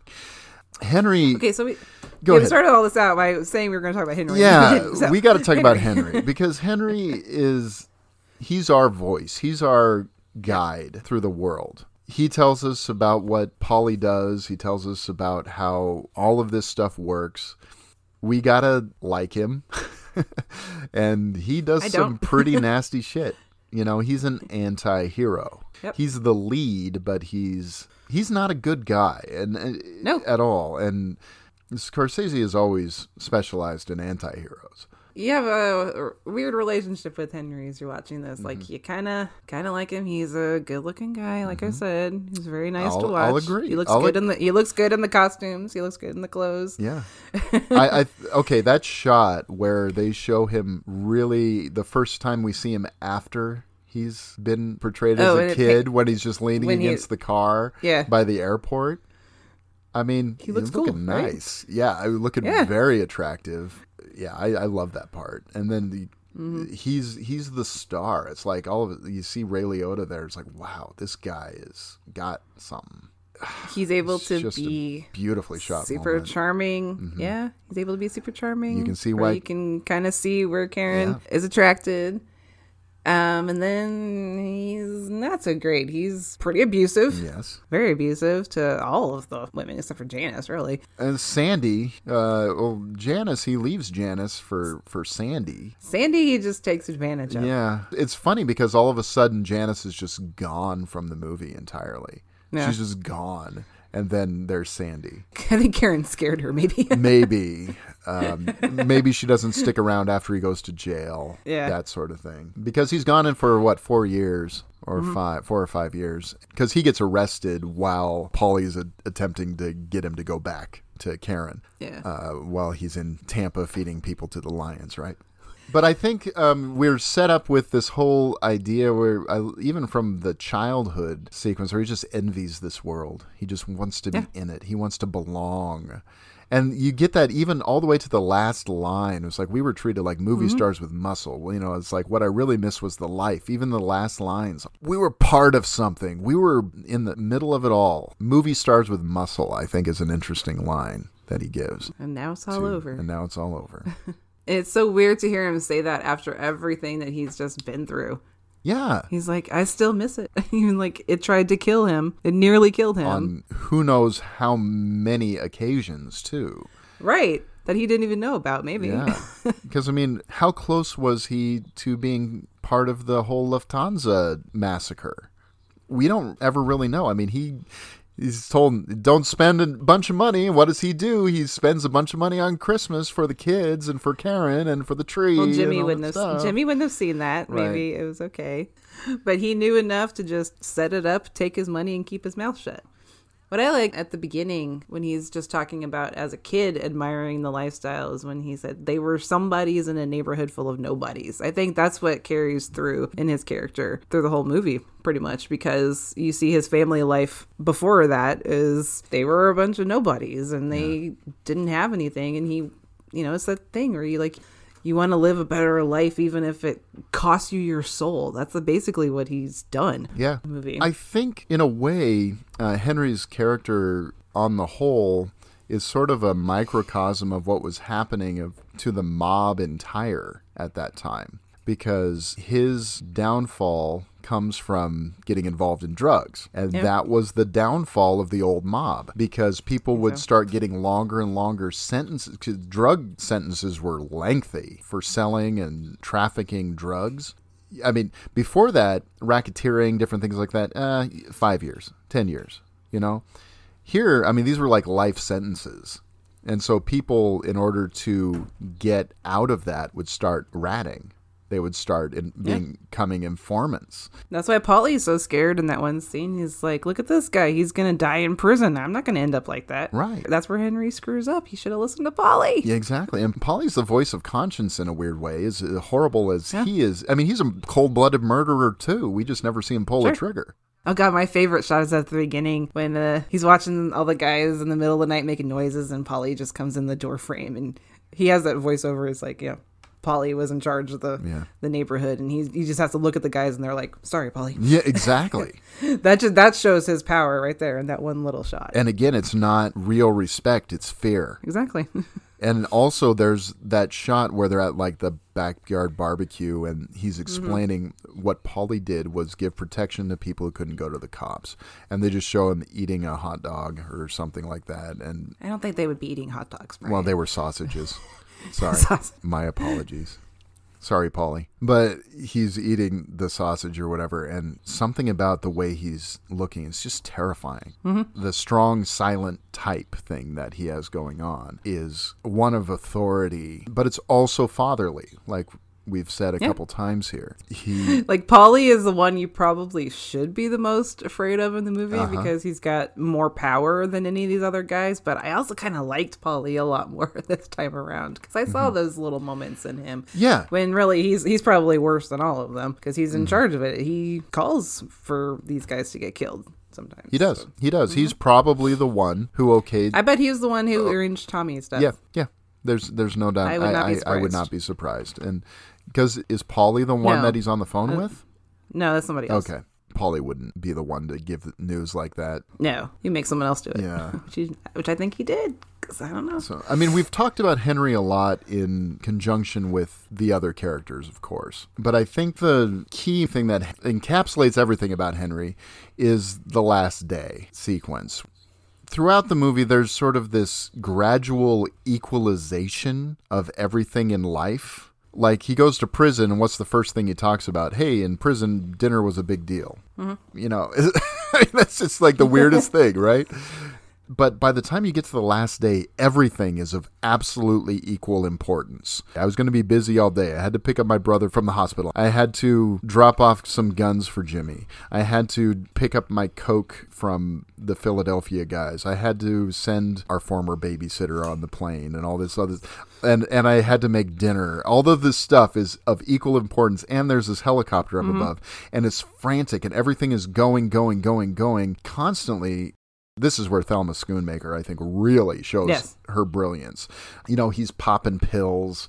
He's snorting lines. He looks awful. I mean, he's sweating. He's got he's bloodshot. Bloodshot eyes. And Karen is just as bad. though. It's like they go to someone's house. Hey, I need a hit. Hey, you want to see helicopters? I'll show you helicopters. Seen enough helicopters for one day. That's where you see that she's just as much into it. Completely an accomplice with him at this point. And she's looking up. She's seeing the helicopters too, and she's freaking out. And there's all the timestamps throughout the day. But he's just as concerned about stirring the sauce as he is about the helicopter and getting the veal cutlets ready for their appetizer, as he is about his brother, as he is about Jimmy being pissed off at him about the guns, as he is about all this stuff. Getting the Coke and getting Lois ready for her trip. It's just crazy. I mean, it's just everything is the same. It's like, I need my hat. Do you hate Lois or do you like Lois in a little bit of a way? The way she kind of find her entertaining. I certainly find her entertaining. I love the part where Karen and her are playing with the baby and he's going over, he grabs the diaper bag and it's filled with cocaine. She looks just like you, Lois. Oh, that's what the stewardess said. But that whole thing, I need my hat. And he's like, what was I going to do? She wouldn't fly without her hat and I needed her to fly. So it's almost good for him that is his last day of being a gangster, Because he's clearly spiraled. Yeah. He's gotten so into the drugs and so into taking the drugs that it's almost like he needed a day like that. He needed something like that to happen to make him realize how deep he was. And like you said, he was warned by Paulie not to get into drugs. I mean, Paulie slaps him around to say, you listen to me. Yeah. Because this is going to mess you up. Worse, it's going to mess me up. So he almost had it coming to him in a way. I mean, he was totally warned. He knew exactly how Paulie would react. He's had to hide all of that from Paulie. And what's the first thing he does after that conversation is he brings Tommy and Jimmy on to the scheme while they're waiting for the parole officers. Yeah. He started this whole racket while he was in prison. It's like, I don't care what you did in prison. You had to do what you had to do. But this is different. Yeah. He's like, yeah, sure. Yeah.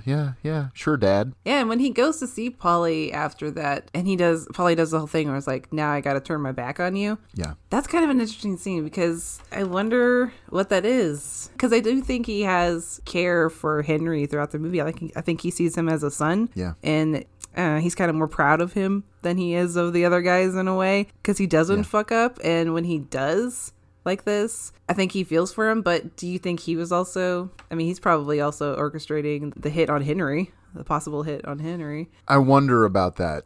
Or is it Jimmy? I think it's Jimmy. I think Jimmy is behind that, honestly. Yeah.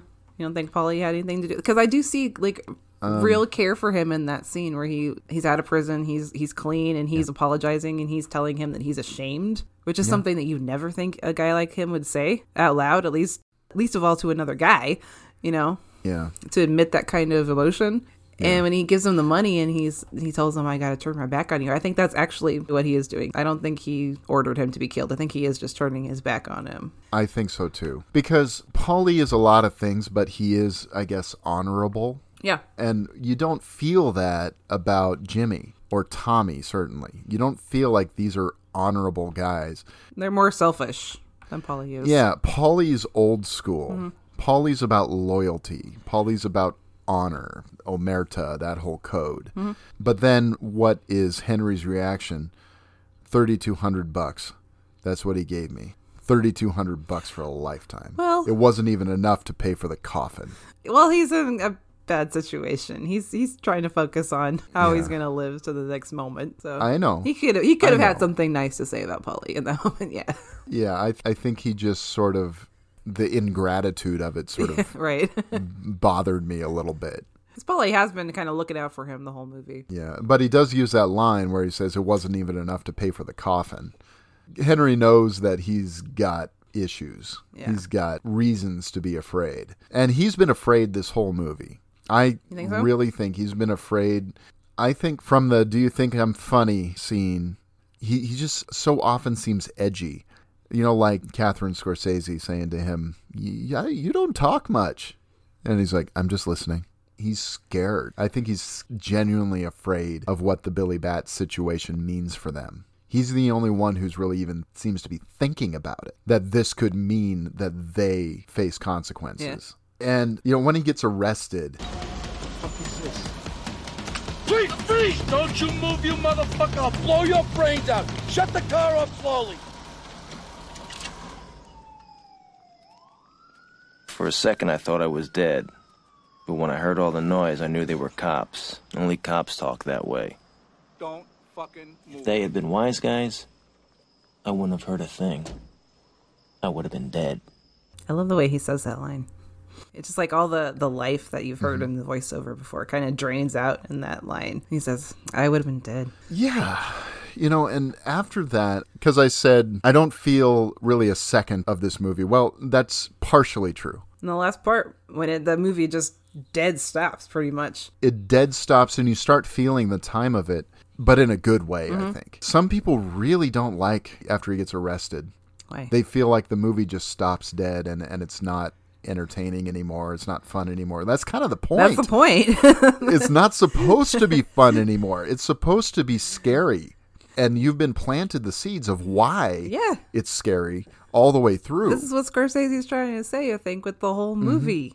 Look, I'm not glamorizing this. Look where he ends up at the end of the movie. He's terrified that he's going to get killed at every turn, and he should be, because that's what these guys are going to do to him. There's nothing to glorify about this. This is the reality of the kind of life that these guys live. Yeah. The scene in the restaurant between Jimmy and Henry, it's shot like a horror film. He comes in and says, I showed up 15 minutes early and Jimmy was already there. It's not that significant, but it's actually a very scary line in a way. Yeah, it is. It is. They sit at the table and there's a vertigo effect shot where you can see the background and the foreground sort of compress into each other or distance out from each other, one of the two. It's called the vertigo effect. It's made by tracking backwards and zooming forward, zooming in at the same time. I mean, most people who are listening to this probably are totally familiar with this. So if I'm over-explaining, I'm sorry. But I mean, it's a famous style that's done in a lot of movies. But most famously, of course, in Vertigo. But then in Jaws, when on the beach. When Brody comes to the realization that the shark is eating the Kittner boy. Yeah. And this is the same thing, but it's done really slowly. And it's subtle. I didn't even notice it at first until much later. I can't remember at what point I noticed that in the course of my watching of this movie over the years. It was after I had seen Vertigo and learned about the vertigo effect, I'm sure. But it was interesting. But I mean, that whole conversation there, your murderers come with smiles and they come at you when you are most in need of their help. And there's that shot. And Jimmy he's not giving him any indication verbally that he plans on killing him. He's giving him every indication just beneath that. Because Henry knows exactly what he's planning. And he says, I probably wouldn't have come back from Florida alive. I'm sure that's exactly what he had planned. And that's one thing about Henry is he's fairly perceptive of all this stuff. He's able to read what's going on underneath the words. Throughout the course of the movie, for the most part. It's like, that's when I knew that Maury was going to be killed. That's when, he's always thinking about people getting whacked. He's always afraid of it, I think. And that's something that I've actually heard the real Henry Hill say. He said he was always afraid of being killed. Yeah. Always. There's just a constant sense that you were going to get whacked. Like he always saw the life for what it really was, which... at first when you hear that last line from him, first he says, now it's all over. And then he's talking about how, he's got to live like a regular schnook for the rest of his life. It's kind of funny at the same time. You're also thinking it's a really weird moment for his character. Like, it's funny that after everything that he's been through, he's just upset that he can't live like a gangster anymore. But he's alive. Right. But here's the thing. It goes back to a line he says early in the movie where he says, all those people working regular 9-to-5s, they were dead. Oh, that's true. Yeah. Basically, it's like he's saying, I am just a regular schnook now. I'm dead anyway. And it's funny that closing shot, because he looks up, he's like he sees something, and they cut to Tommy shooting directly at camera. See, the hardest thing for me was leaving the life. I still love the life. And we were treated like movie stars with muscle. We had it all just for the asking. Our wives, mothers, kids, everybody rode along. I had paper bags filled with jewelry stashed in the kitchen. I had a sugar bowl full of Coke next to the bed. Anything I wanted was a phone call away. Free cars, the keys to a dozen hideout flats all over the city. I'd bet 20, 30 grand over a weekend, and then I'd either blow the winnings in a week or go to the Sharks to pay back the bookies. Didn't matter. Didn't mean anything. When I was broke, I would go out and rob some more. We ran everything. We paid off cops, we paid off lawyers, we paid off judges. Everybody had their hands out. Everything was for the taking. And now it's all over. And that's the hardest part. And today everything is different. There's no action. I have to wait around like everyone else. Can't even get decent food. Right after I got here, I ordered some spaghetti with marinara sauce and I got egg noodles and ketchup. I'm an average nobody. Get to live the rest of my life like a schnook.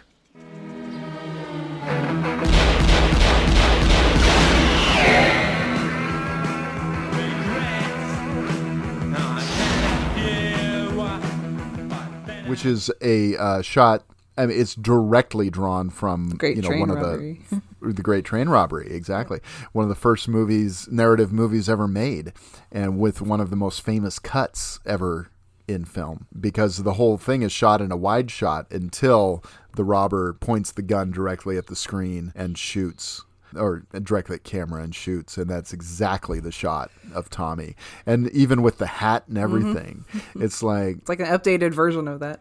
Yeah, and it's so smart. I think it was like a reference to that, but it's also, and the way he smiles after that and goes back into the house, it's like he's remembering the good times. Yeah. Still looking over his shoulder and scared that he's going to get killed at any moment, even though he's in witness protection. But it's like he has this memory of Tommy, and he's like, those are good times. That's why he's such a weird character, and he was a contradictory person in real life too, because you hear him talking about how he was always afraid of getting whacked and all these things, but then he talks about it all so fondly because the voiceover is essentially drawn straight from Wise Guy, which was a series of interviews with Henry Hill, essentially. I haven't read Wise Guy in a long time, but that's the way it comes across, is that voice. It's Henry's voice, sort of gleefully telling his story. Yeah. It captures the language unlike any movie ever had before that. Because there's an interesting commentary on the Blu-ray that's Henry Hill and the cop who arrested him. I haven't heard that yet. Oh my gosh. Yeah, it's fascinating because the actual cop is at the end of the movie. He plays himself at the end of the movie. So he's the one who's setting them up with witness protection program and all that stuff at the end of the film. Oh. So it's the real guy. And it's That's awesome. It's a lot of fascinating things. Like they had the real Henny Youngman, for example, as the comedian. He kept on screwing up his line. So they were holding their breath. It's right at the end of that whole shot. Yeah. of that huge shot. Yeah. That elaborate shot. I don't know how many times I had to do that. 8 times. Wow. That's actually kind of amazing that they got it. It is kind of amazing still. Yeah. Because it's like 4 minutes long. And, there's a reason why that shot is talked about. It's because it's fantastic. Mm-hmm. That's why we haven't really mentioned it, because everyone knows that it's awesome. Everyone talks about it. I mean, and everyone since then has just tried to kind of do it again. We talked about in Magnolia, we talked about those kinds of shots, but I mean, they all kind of come back to He here. has two. I mean, as far as 90s filmmaking, shots like that in this movie. The restaurant where they're giving all the nicknames. Yeah, and it's going to each Nicky guy. Eyes. Yeah. That's one of my favorite. Jimmy 2 times, who got that nickname because he said everything twice. I'm going to go get the papers. I mean, the way they interact with the voiceover and the camera and everything, it's just, how did this happen? I know. There was Jimmy and Tommy and me, and there was Anthony Stabile. How you doing? Frankie Carbone. And then there was Mo Black's brother, Fat Andy. And his guys, Frankie the Wop, Freddie No Nose. And then there was Pete the Killer, who was Sally Balls' brother.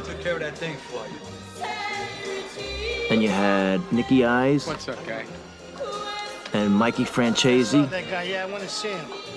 And Jimmy 2 times, who got that nickname because he said everything twice, like... I'm gonna go get the papers, One of my favorite lines is in that, because it's like the most gangster line in the whole movie, I think, is when that one guy is just like, hey, I took care of that thing for you. I love that. Yeah, that's fantastic. Oh. So yeah, Goodfellas.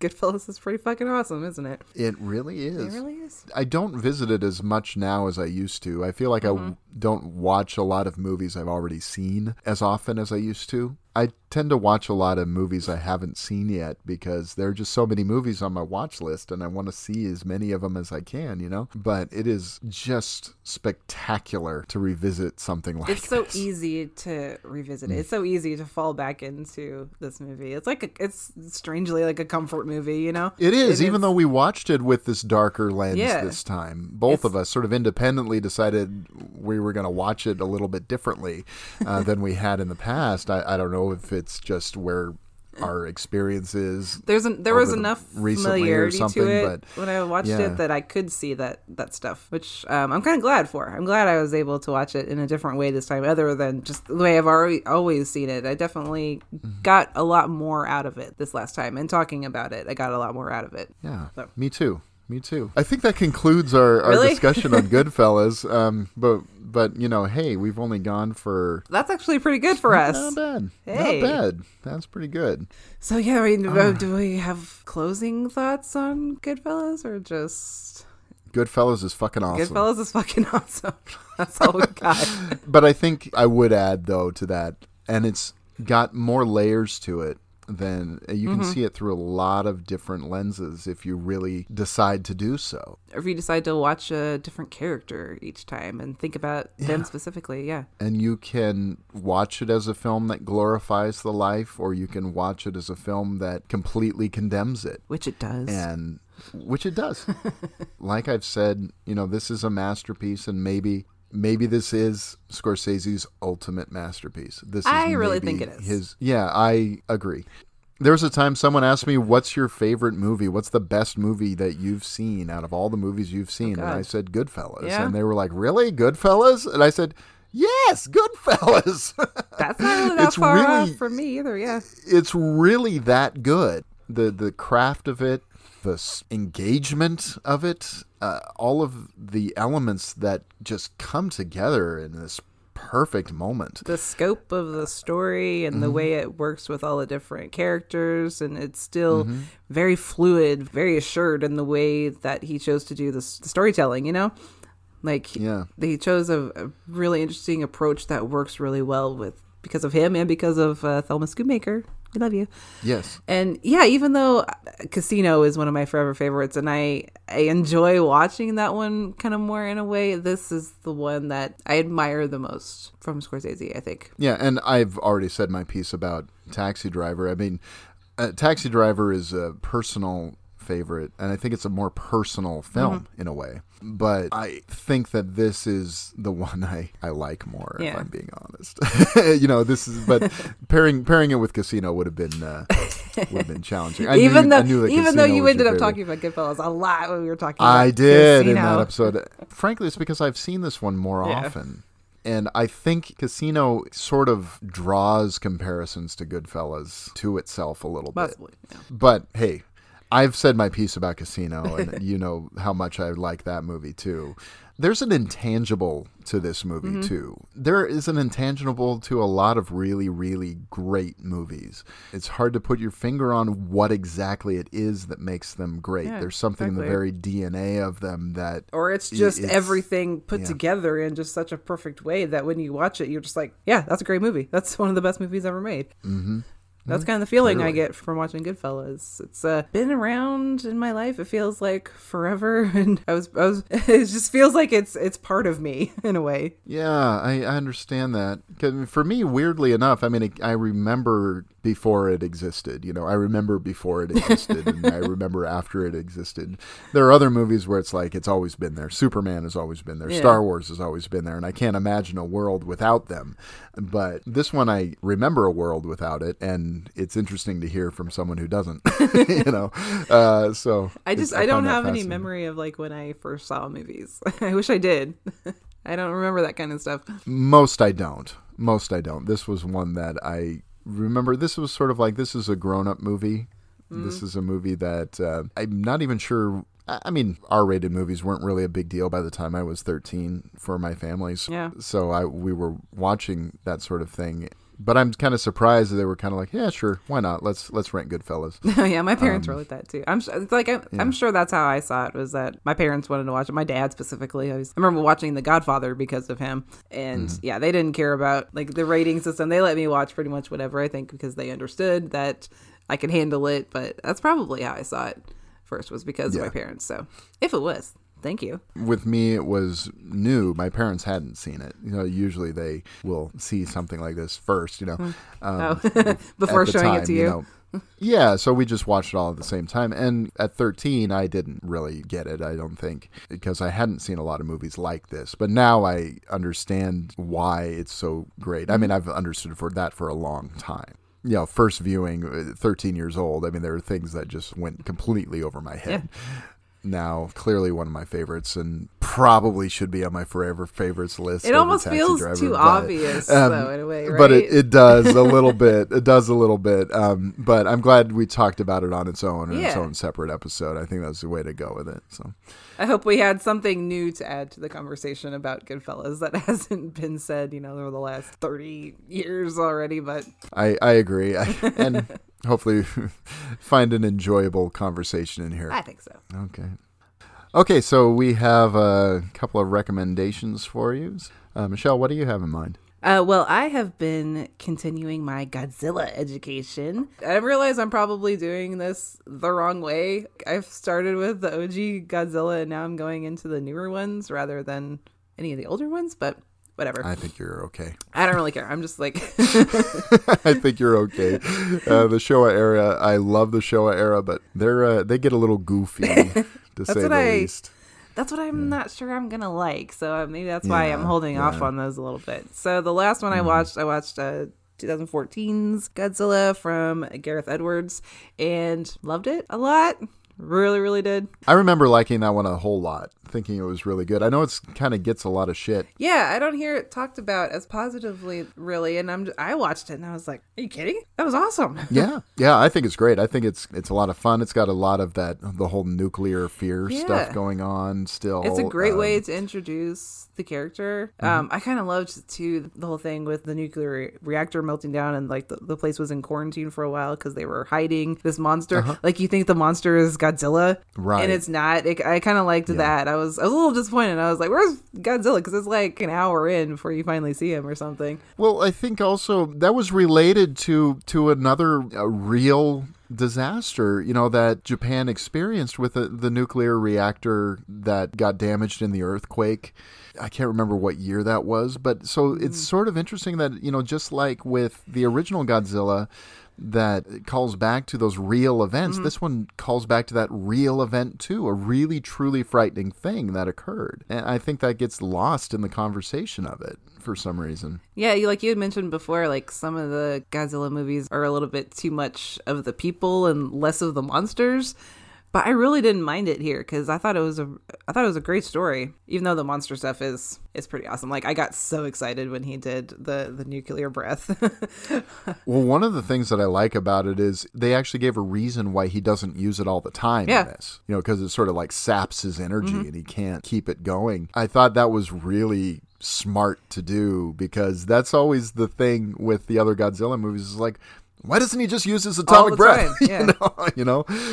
I don't know, just lots of great little moments, like when the guys are on some kind of like train track or something, and the Muto is like just underneath them and all around them, and I loved the shot when they go to the place where they store the nuclear waste in the mountain, and they're looking for, there's like a second Muto that has broken out, and they open the door, and it's just like, it's this huge hole in the mountain. Lots of cool stuff in that movie, and I really loved it a lot, so I'm excited. I'm gonna watch King of the Monsters, the new one, next. Hey, I think Ghidorah's in that, which is cool. All right. I'm going to recommend something I've mentioned a couple of times in passing before, and that is my favorite classic gangster movie. It's probably my third favorite overall, Goodfellas, The Godfather, and then this one. And that is from 1931, The Public Enemy, directed by William Wellman, starring James Cagney. And the reason why I'm picking it is because I see a lot of Goodfellas in that movie, or a lot of that movie in Goodfellas is probably more accurate, because the three sort of main Goodfellas, right? Henry, Tommy, and Jimmy are a lot like these characters in The Public Enemy, except in the case of The Public Enemy, the character that James Cagney plays, Tom, is more like Tommy. He's the hothead. He's the killer. He's the kind of likes doing this stuff. And then the Henry character is like Matt. And then the character of Nails Nathan just immediately leapt off the screen as me. Oh my gosh, it's Jimmy the Gent. It's like, hey, he's handing out money to people and shaking hands with a $20 bill in it, that sort of thing. I just think that there are good companion pieces. This is a movie that heavily influenced Scorsese. He screens movies for cast and crew, things like that, before going into the making of a film. And The Public Enemy is one that I know he's used more than once. I know for sure when they made The Aviator, because this was the movie that would have been sort of the competition to Scarface, and the one that came out that Howard Hughes would be sort of in competition with. I was on a podcast talking about this a little while ago, Cobwebs, with Daniel Epler, which is a great show, by the way. It's a really good show. Yeah. Not necessarily that episode, just his show in general is a great show. One of the things we talk about, there are things about it that have not aged. Acting choices and things like that are unusual, but Cagney is so magnetic as the lead in this. It's just a monumental movie in a lot of ways. So I highly recommend, if you've never seen old 30s gangster movies, sort of where these kinds of films came from, The Public Enemy, for me, is the one to see, because it's just got some stuff in it that is unbelievably amazing, awesome stuff. And that is exactly something that I haven't done until recently. Like, I'm very much into the modern gangster movies, but I had never seen any of the OG ones. I finally just saw Scarface, and I heard you talking so highly of Public Enemy. I wanted to kind of keep that one for last, but I think that one's the one that's coming next to me from Netflix, so I will be seeing it very soon, and I'm excited. It's always cool to see, like, the origins, Yeah, I hope you like it. There's obviously sort of elements of it that feel very 1930s. Right, sure. But there's a lot of it that feels very modern. Particularly there's this scene in the rain towards the end of the movie that is just remarkable. Was it you and Lindsay? I remember you guys talking about the ending that really intrigued me about the movie. So yeah, I'm excited. Yeah, the ending is a showstopper. Well, it's the end of the movie, so obviously it's a showstopper. Okay. But it's quite the ending. I'm looking forward to hearing what you think about it. I hope you like it. It's one of those I'm nervous about you liking. It's like, what if she doesn't like it? I'll still be your friend. Don't worry. Oh, okay. We've gotten past that stage. I think so. Where? Okay, good. Okay, so talking about next time, it's my turn. It's your turn. It's your turn. We're looking into what Michelle majored in her college career. So we're continuing our major movies with Michelle. What did you major in, Michelle? So there's some context to these picks. My original major was, at my college, it was just communications. But I had a concentration in print journalism. That was what I started out with. And then actually, while I was attending college is when our new filmmaking professor actually added a concentration of digital filmmaking. So I did double concentrations in both of them, but it was brand new. So I don't know if it really counts or not. But yeah, I learned about radio and print and video, and did a little bit of a film study while I was there. And it was so weird because I initially went to college to be a writer. I had my sights set on like magazines and stuff like that, like long form writing, interviewing, like that. And it kind of switched when I got into the filmmaking stuff. So the jobs that I was looking for once I got out of college were at news stations. And I worked at a few different news stations before. I'm not doing my major job anymore. I work at a grocery store, but whatever. It doesn't matter. That was my passion for it. I didn't do my job as a major for a long time. Yeah. It was only in the last 5 years that I've actually started doing my job that I majored in. So. I don't regret any of it. It's not my passion anymore, like that specifically, but I definitely learned a lot from pursuing that. And I'm happy with where I am now. So I did do that for a while. I was a videographer, I was a director for a few news stations. And so because of that, our movie choices, I'm pretty stoked about them. So you go first. Yeah. So my choice is probably most directly related to the news videography thing. And that is fairly recent movie, actually. Maybe one of the most recent we've ever done, at least since One Cut of the Dead. And that is Nightcrawler. Yeah. Starring Jake Gyllenhaal in one of the most interesting performances I've ever seen him in. Mm-hmm. So, and I've only seen this once, but man, did this blow me away the first time I saw it. I've seen it a few times. It's like a horror movie. It's frightening in a lot of ways, but it's really got some interesting stuff going on. I'm looking forward to this one again. I think the second time it may even be stronger. I think it will be. Than it was the first time. Yeah. Okay, so Michelle, what's your choice? I'm gonna go with from 1987. We're gonna pick Broadcast News. I don't know. There's something about Broadcast News that I really want to talk. There's a lot going on with that I would love to get into about the industry. I've been listening to a lot of episodes of Screen Drafts lately, and the Clay Keller, one of the moderators of that show, loves this movie. Like it sounds like it's his favorite movie of all time. And so when they did their movies about TV, this one was kind of constantly in discussion throughout that episode. Oh, don't give it away. As to where it was going to end up. And I'm not going to tell you don't give where, it away. But I was surprised at where it did. Really? And I thought, wow, I really need to rewatch this movie because I saw it once. I don't remember much about it, but I remember thinking it was good and liking it. And so I'm really looking forward to revisiting it. So both of these are going to be like almost like first time watches in a way for you. In a way, Nightcrawler is pretty fresh. Not only did I watch it fairly recently, but it kind of left a mark in a good way. Mm-hmm. So whereas Broadcast News, it's been several years. It's like not one of my favorite movies. I've only seen it a few times myself, actually. Once I bought the Criterion, I got really, really into it. And I can't really say anything now, but there's lots of little parts about the story and about the industry that are really interesting to get into. And God, Holly Hunter. Holly Hunter's character, I think, is probably going to be a major topic of that conversation. Probably, yeah. Yeah, because there's some really special stuff that she's doing. Yeah. Looking forward to that. Yeah. So where can we find us as we close up here? You can find us on the internet, on Twitter. You can find me at Michelle N. Agan. And I'm at Brian D. Kuiper. And the show is at Movie Life Pod. Come over and say hi to us. Listen to the show. Give us 5 stars. You feel free to drop us a line if you're listening and enjoying. Reply to one of our posts or tag us or whatever. We love to interact as much as we can. And it's really nice to hear if people are enjoying the show. And I know it's inspired recently a few people to watch a movie that they haven't seen before, which is kind of cool. We had a couple of people say they hadn't seen Magnolia, and their reactions have been fun to hear and learn about. And so that's always cool. Yeah.